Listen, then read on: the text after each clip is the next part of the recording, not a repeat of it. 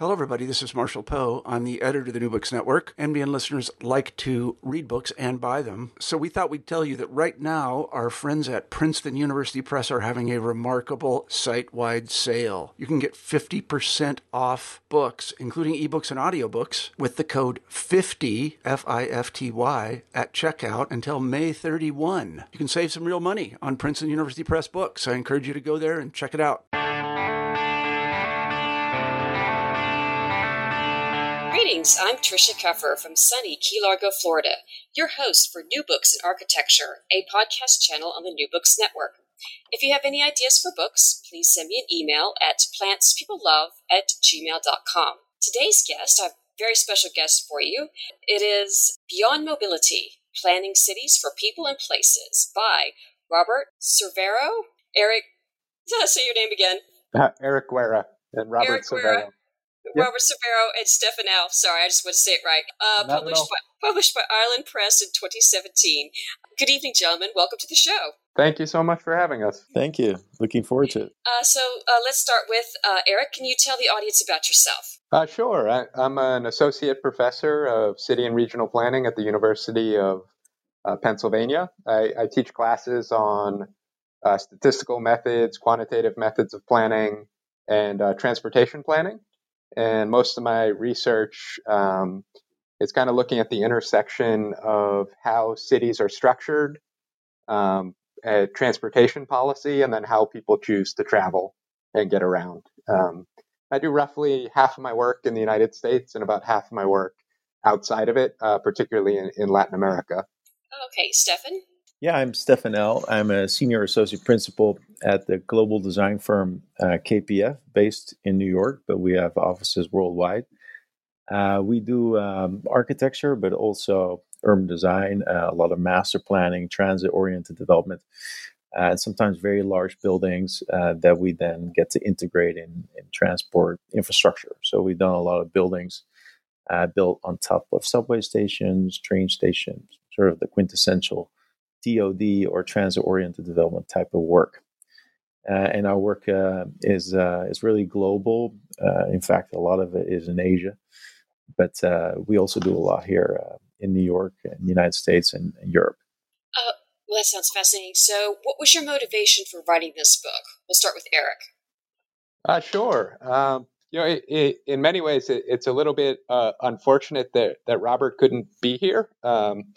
Because in many ways, this book is his brainchild, and I guess my primary motivation is we were actually meeting and talking after a conference at Berkeley, and kind of the main topics and themes of the books came up, and Robert was really looking to get some input from an urban designer in particular, and we were talking about the book and kind of mentioned that Stefan would be a great fit for this, and just wound up, based on some conversations that we'd all had, that we, chose to work on it together. I think we probably all came at it from slightly different motivations from each other, and for me, I think it was pretty exciting to be able to work on a project that's maybe targeted at a larger audience than kind of many of the more academic papers that I work on. And so, yeah, that was really exciting. And then I know and I enjoy working with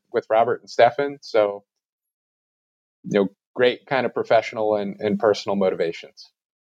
Okay, Stefan, why did you want to write this book? Well, first of all, it was great to work with Eric, who I've known for a long time, as well as Bob Cervero. We're all at Berkeley at some point in our lives, and a lot of the kind of thinking is really kind of credited to that school, which has a history of thinking about mobility and urban design from a very kind of progressive standpoint. And the second reason, really, for me, was that the thesis of the book, going kind of beyond mobility, and how transportation planners are starting to think not just about optimizing kind of throughputs for vehicles, but thinking more broadly about other things like urban design, like diversity, like accessibility, That thesis I really, really liked. So it was a truly unique opportunity for me as an urban designer to kind of collaborate with people who are more kind of in the transportation field and come up with a thesis that really thought beyond kind of traditional boundaries and the traditional disciplines like transportation and urban design, and instead saying that, well, if we want to make the best possible cities, we should think about these fields coherently instead of as separate. So let's start with a little bit devil's advocate. What's wrong with our cities and our mobility, and why are they not working? Well, I think I could respond to that. I think they do work for certain things, and then they work a little bit less well for others. So I think our transportation systems work relatively well for kind of allowing people to get from point A to point B. But we've done so in a pretty expensive and costly manner by building kind of ever larger roadway networks, roadway systems, highways, bigger parking lots. And kind of the end result, the net result of all these decisions about where to build roads, how to regulate parking, is that we kind of lost A to B along the way. So we can get from A to B, but A and B are further apart. And also they tend to be a little less nice. So, one of the main theses of the book is actually to focus more on place and less on moving between places. At the end of the day, we really care about transportation for accessing other activities. So we shouldn't be sacrificing those activities, those spaces, in order to have kind of faster and freer movement. And I guess the follow-up point is that our current mobility system does pretty well at getting people from point A to point B, with the caveat that we've sacrificed the quality of space in point A and point B. But there are also pretty big environmental and social costs.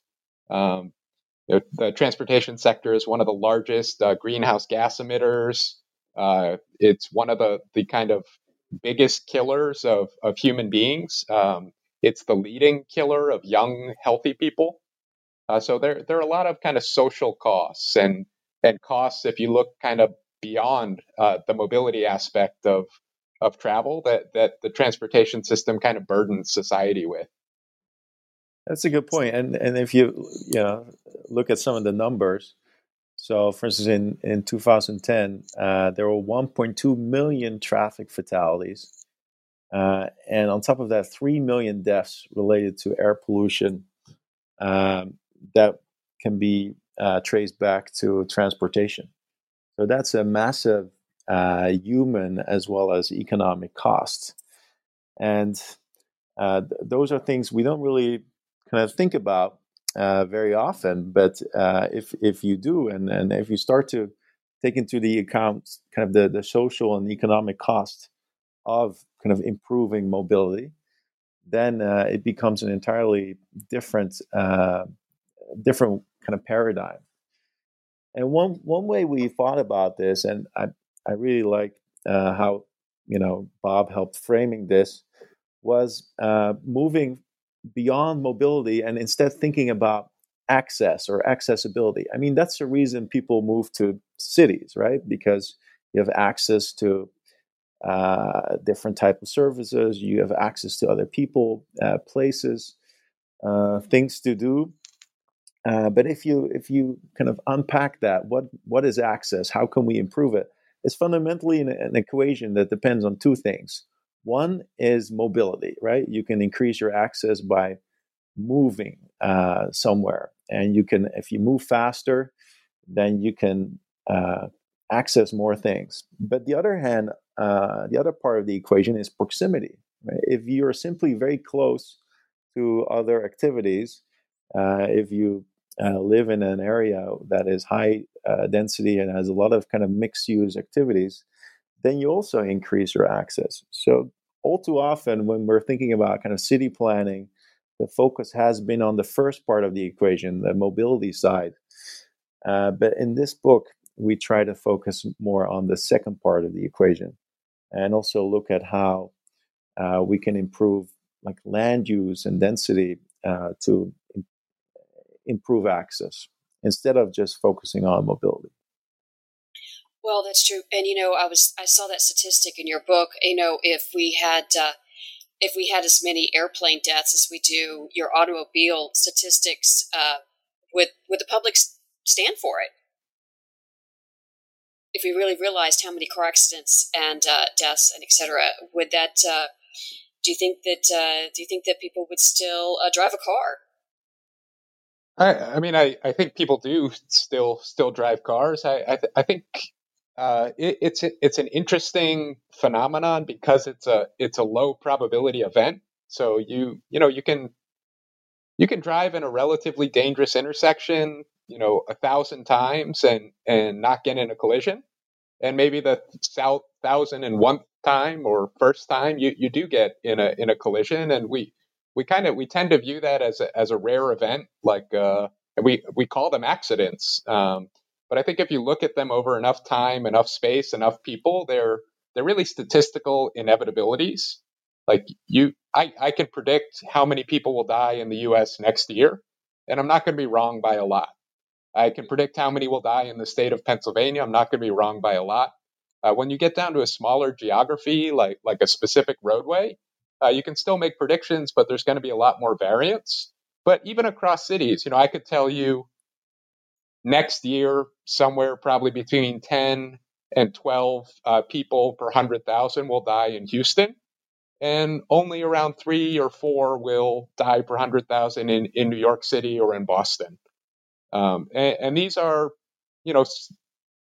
they're not really accidents. They're systematic outcomes based on how we've designed and structured our cities and transportation networks. So, okay, I'm going to give you your opportunity because you said here you want to make your case. So, you were talking about urban recalibration. So how can our cities reset our transportation options, and what did you find works best? Yeah, we like the term recalibration instead of like an urban revolution, but we thought recalibration was a better term. It's a term that you find in handbooks for precision instruments, and we thought it was appropriate to indicate more gradual changes for the better instead of this kind of immediate overhaul. So a lot of times this is seen as in binary terms. Oh, we need to go from a suburban society to an urban society. But we thought it was more appropriate to recalibrate and to change the rules, to change the codes, all the standards that kind of regulate our cities rather than this complete overhaul. So to give you an example, if you look at the kind of the average street width for the average street in the United States over the past century has gotten fatter and fatter, right? Streets have gotten wider as a result of transportation planners trying to ensure a certain level of safety. But this obviously has promoted throughput, but not necessarily makes these streets more attractive for pedestrians. They become more difficult to cross and so on and so on. So what we're suggesting instead to kind of tweak these standards, put roads again on a diet, but gradually, so that we can kind of recalibrate our cities for the better. I think the term also really kind of reflects how cities are actually designed. I teach in an urban planning program, and I think kind of students might come in thinking that they're going to learn how to, sit down and design a city as it should be. That's not really the case. Cities kind of get designs very slowly over time, and through the regulations that we put in place, things like how many parking spaces are required to go with a housing unit, when and where you decide whether to kind of upgrade an intersection. So let's say there's a new development that's being built. We have kind of measures where we go out and we investigate, okay, we have this brand new development. How many new vehicle trips do we think it will generate? And then we go and we take those vehicle trips and we kind of spread them through our transportation network at different times of day. And we use a system called a level of service. So level of service kind of ranges from A to F. And we look at, well, okay, do we predict that this might move an intersection from, say, level of service C to D or D to E or E to F? And if that new kind of development does do that, we often tell the developer, oh, you need to go and you need to, widen this intersection, or you need to put this kind of new, more high capacity street signalization investment into this one intersection where we expect level of service to degrade.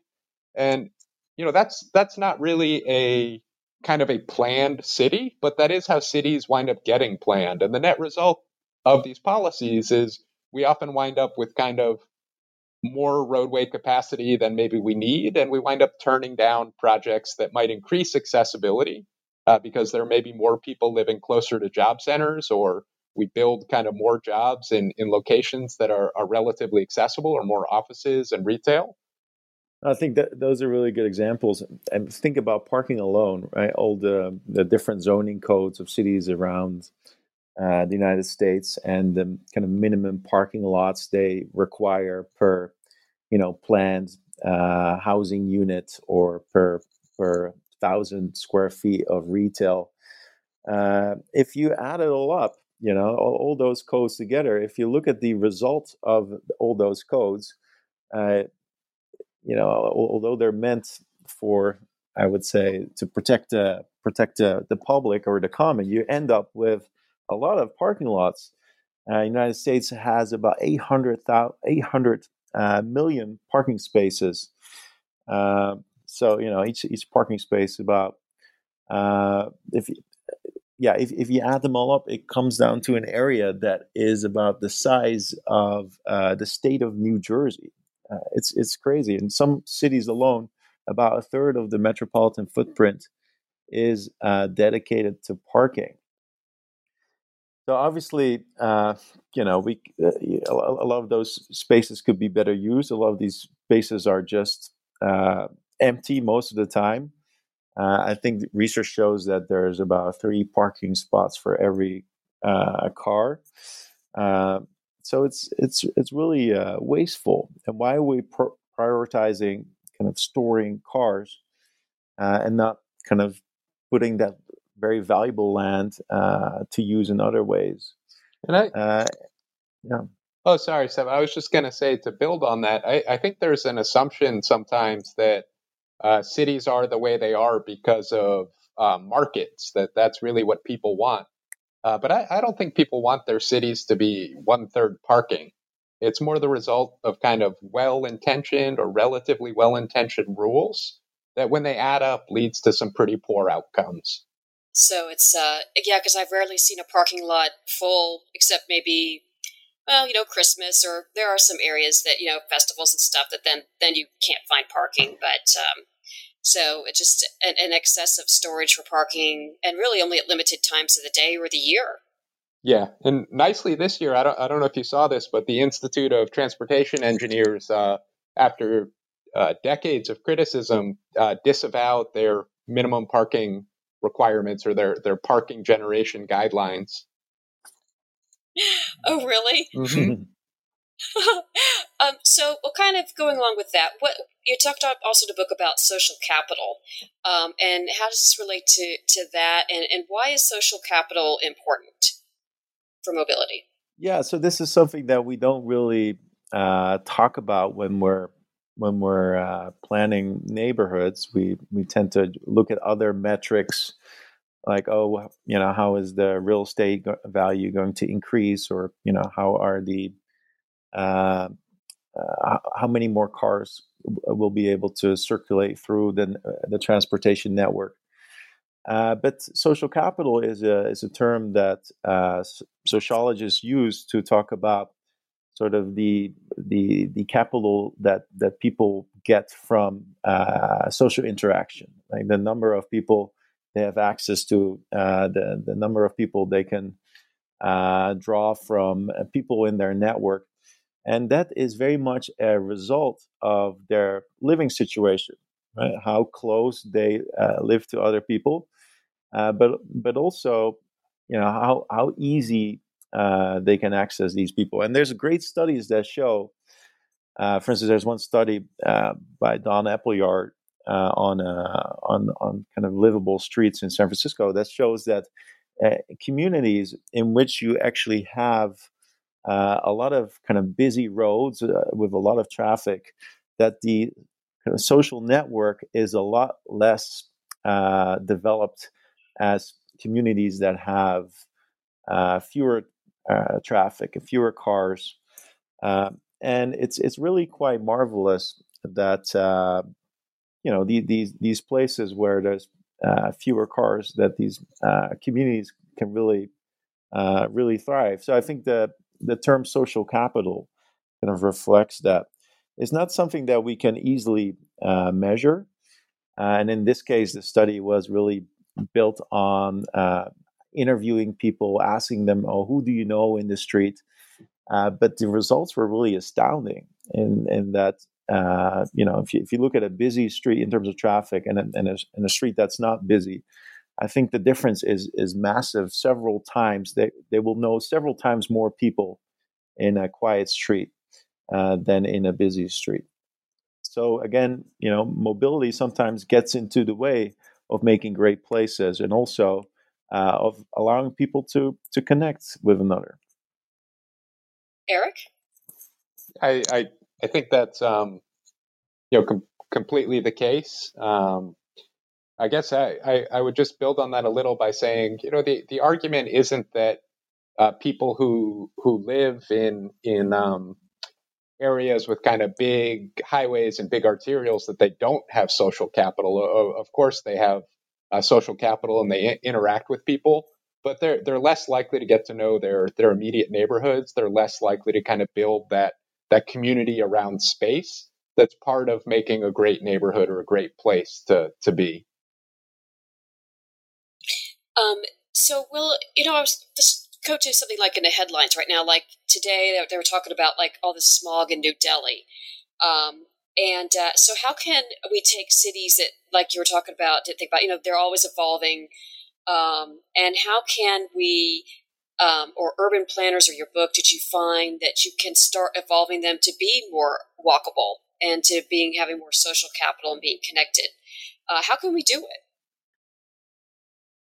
I think increasing walkability in a place like Delhi is really absolutely critical. Unfortunately, I think that there's this general tendency to kind of view in these spaces pedestrian activity as kind of an option of last resort.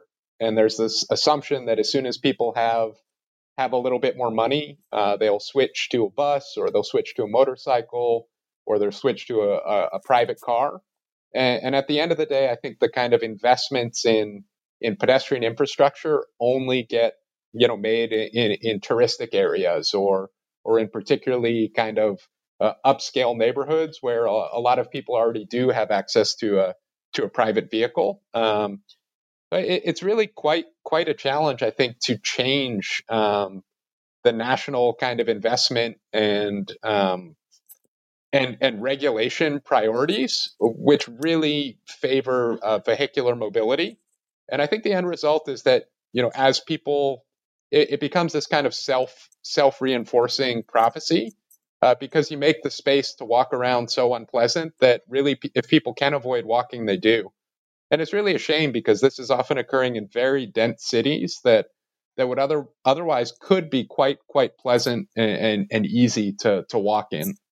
Of course, the big disadvantage of walking is you're not going to get very far. So, walking alone is probably not going to be, the solution to everyone's accessibility needs. But it's certainly underappreciated and underfunded in places like Delhi, even in places that are kind of more transit and automobile reliant, like Mexico City. You still have, around a third of people getting to work, or 25% of people getting to work by foot.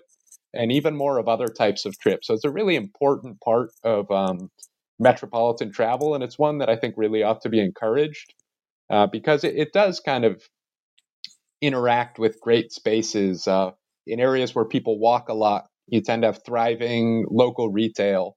Areas where people walk a lot, you tend to generate very little pollution. So big advantages, and it'd be nice. I think this is an area where kind of that recalibration is greatly needed to favor walkability and to really favor pedestrians. Unfortunately, in a lot of spaces, even in the U.S., pedestrian fatality rates are pretty high. They've been increasing, even as kind of overall vehicular fatalities have decreased or tended to decrease recently. We've seen a pretty big bump in pedestrian fatalities, and they make up an even greater share of fatalities in places like Delhi. Stefan, I'll give you a chance. Yeah, I think obviously there needs to be a more of an emphasis on walkability and improving sidewalks, and in developing countries, very often there's not even a paved sidewalk. But apart from that, I think one particular challenge that some developing countries have is that a lot of the new development is very suburban in nature, and there's some research that points that as kind of incomes go up, there are the densities, they go down because simply people have more money, and so they want more space, and they move to the suburbs. So I don't think that this is a kind of an inevitability. I think it would be good if you could somehow constrain the development and really try to, even for the new development, try to create more kind of compact and relatively medium to high density types of development, partly because you need that level of density to be able to kind of fund and justify public transit.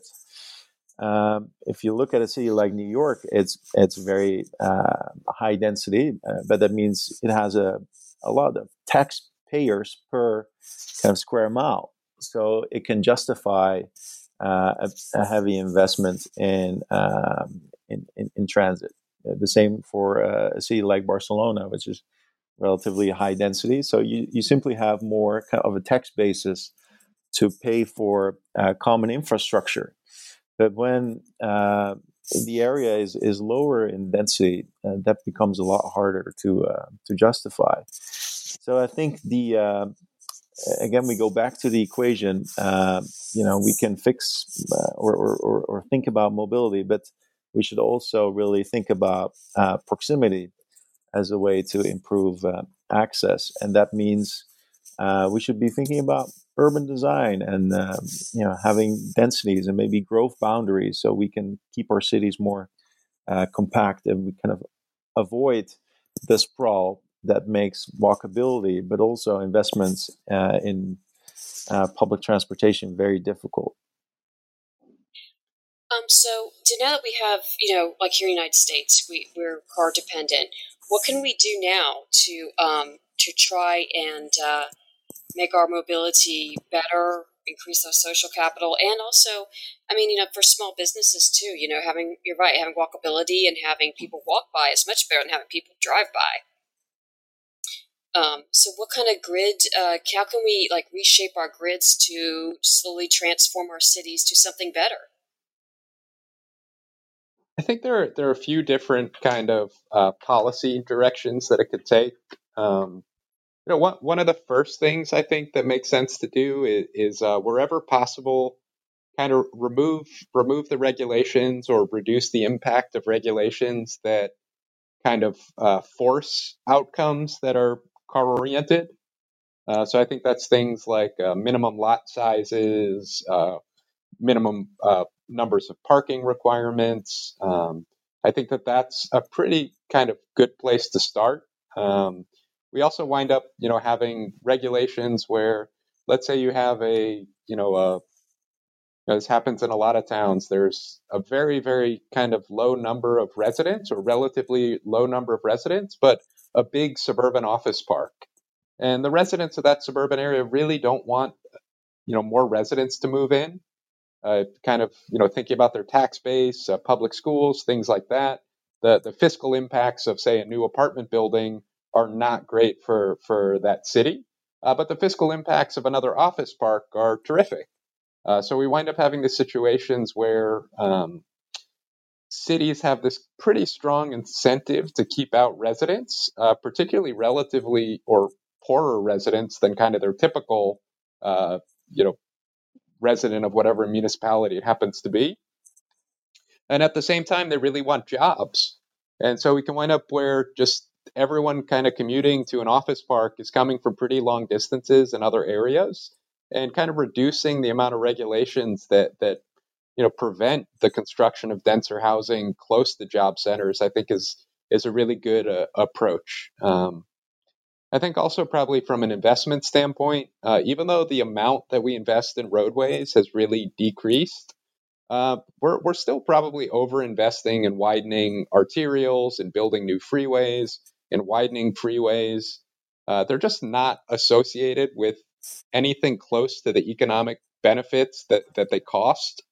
And if you look at kind of the almost any measure of economic performance and you compare it against like roadways per capita, there's an inverse relationship. So actually our kind of most economically productive places are not the places where we're building highways, where we're building kind of large roadway networks. And I think we kind of have to think about, well, why are we spending all this money on all this roadway? And if at the end of the day, our answer is to kind of serve traffic, like the original highway capacity manual stated, I think we really need to rethink our priorities.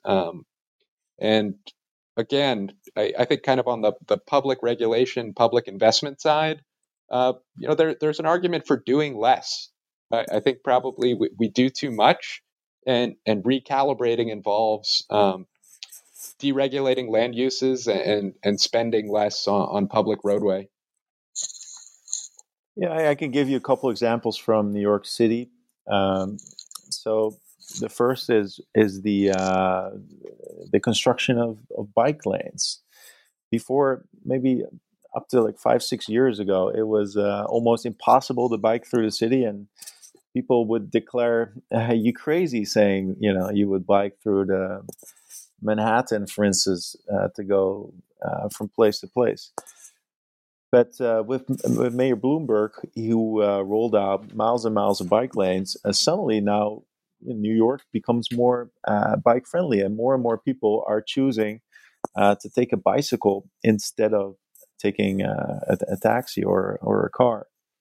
The second thing that the city is doing is upzoning in some areas, allowing for higher densities, for instance, in Manhattan. But very importantly, it does that through providing economic incentives to developers to improve or make transit improvements. So, for instance, One Vanderbilt is the second tallest tower right now in New York. It's almost completed next year. That project, the developer SL Green was able to build a little higher because they paid for $220 million of public infrastructure. So they paid for subway improvements. So that kind of shows how there's a synergy between public transportation and urban development that cities can take advantage of. And New York is starting to do that now. Obviously, it's nowhere near what some cities are doing, like Hong Kong, where you have the MTR, or the Railway Authority, that's also a real estate developer, and that really creates these kind of seamless connections between public transit and kind of the urban development on top. And not only that, it really kind of creates this great mechanism in which when you have the same entity that can build the railway station, can then kind of capture the value of that increase in property value as a result of that real estate by actually building towers on top. So it's not yet as transit-oriented development as a city like Hong Kong is, but at least it's getting there through these economic incentives to developers. So I know Robert's not here, but what do you think that he would have to say about creating better economies and mobility, and what was his goals, do you think, in this book? I'll let you go. Somebody. I'm sorry. I'm trying to think. I don't think I could really answer for him. I guess in many ways, I think for him, the book was about summarizing a lot of the work that he's been doing, professionally and academically over the last 2 or 3 decades, and really getting it into kind of a digestible format that's geared towards a slightly different audience from kind of the audience that he and Stefan and I typically interact with. So I think that was a big part of his motivation. I think also just kind of as an opportunity to reflect on his career, as an opportunity to kind of synthesize a lot of the work that he and others have done, and try and frame it in terms of this urban recalibration that he wrote about quite a bit in the introduction to the book and the first chapter. I think that was really his primary motivation. I'm guessing these are from my conversations with him. Unfortunately, he is traveling.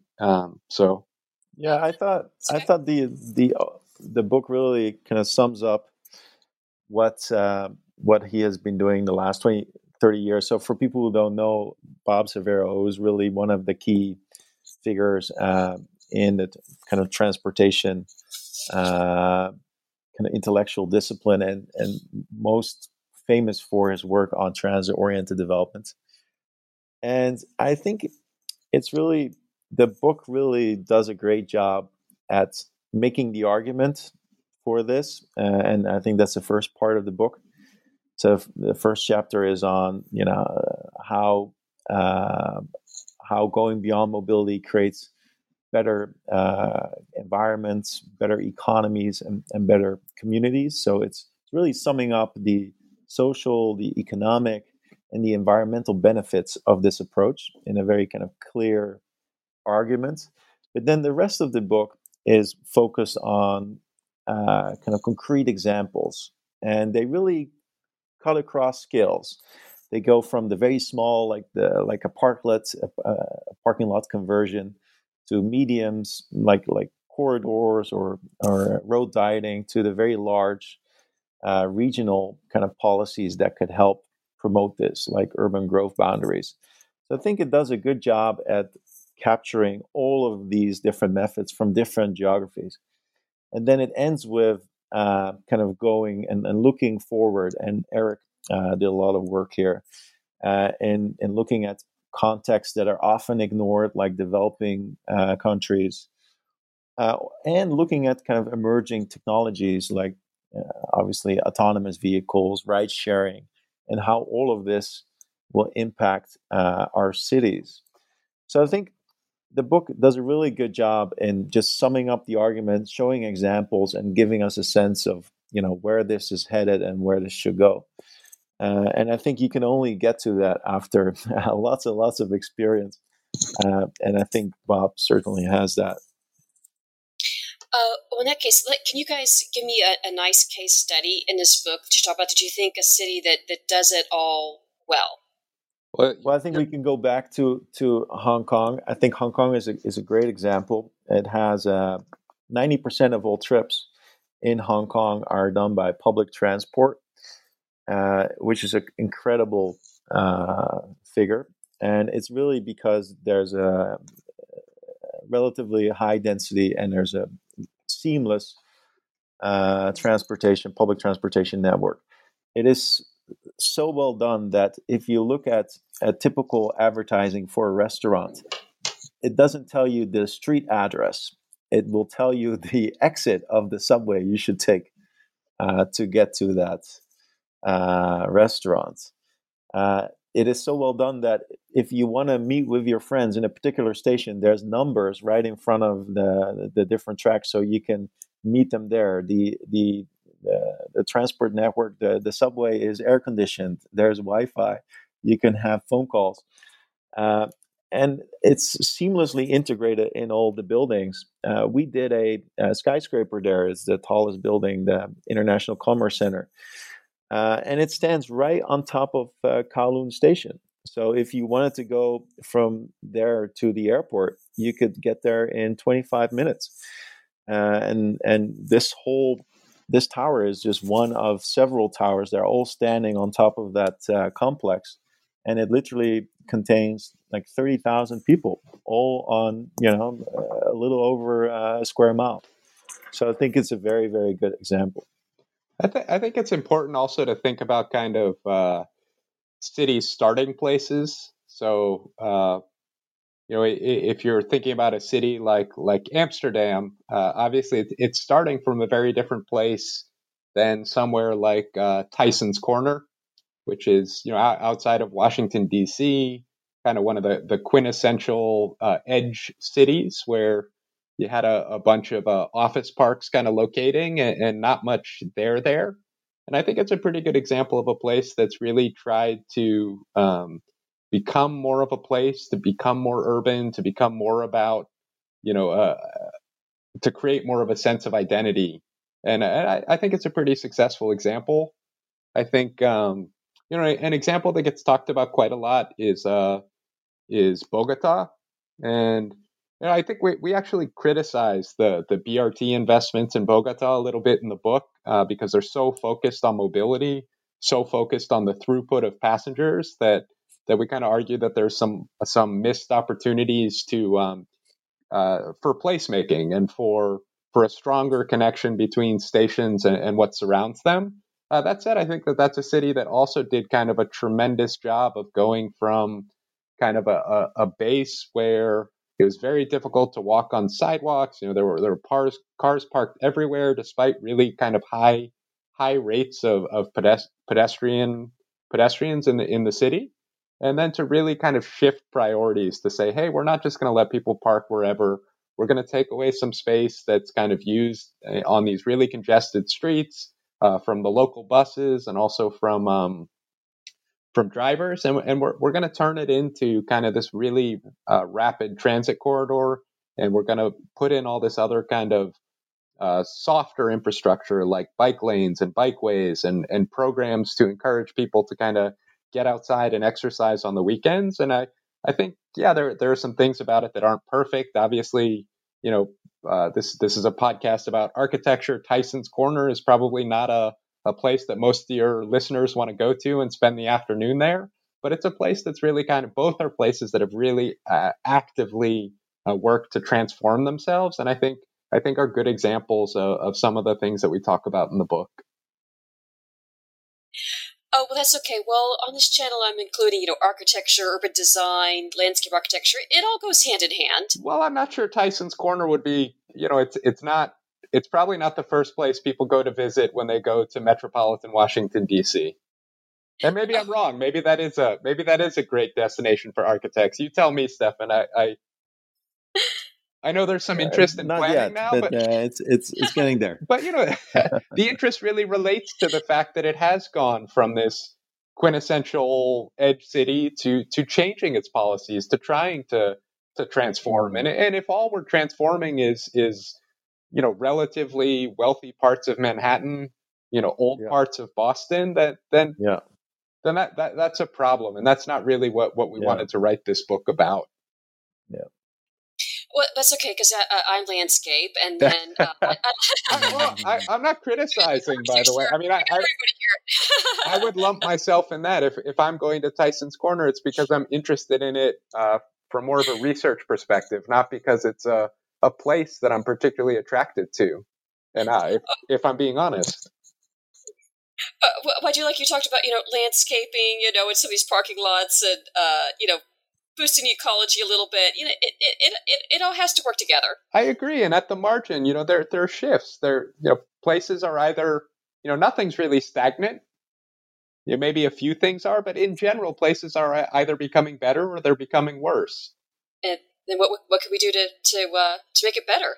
Well, I think it's a terrific example, and other places that are like the Tyson's Corner of, a decade or two ago can really learn from a place like Tyson's Corner. Mm-hmm. Mm-hmm. Well, I want to thank you, gentlemen, for being here today. It's been a pleasure talking to you, and I know we've taken up a lot of your time. Well, we'll start with Eric. What are your projects right now? What are you working on? I'm working on a few different projects. I'm kind of in the beginning of starting a book project on traffic safety in the United States. The focus is really on kind of outside of the vehicle.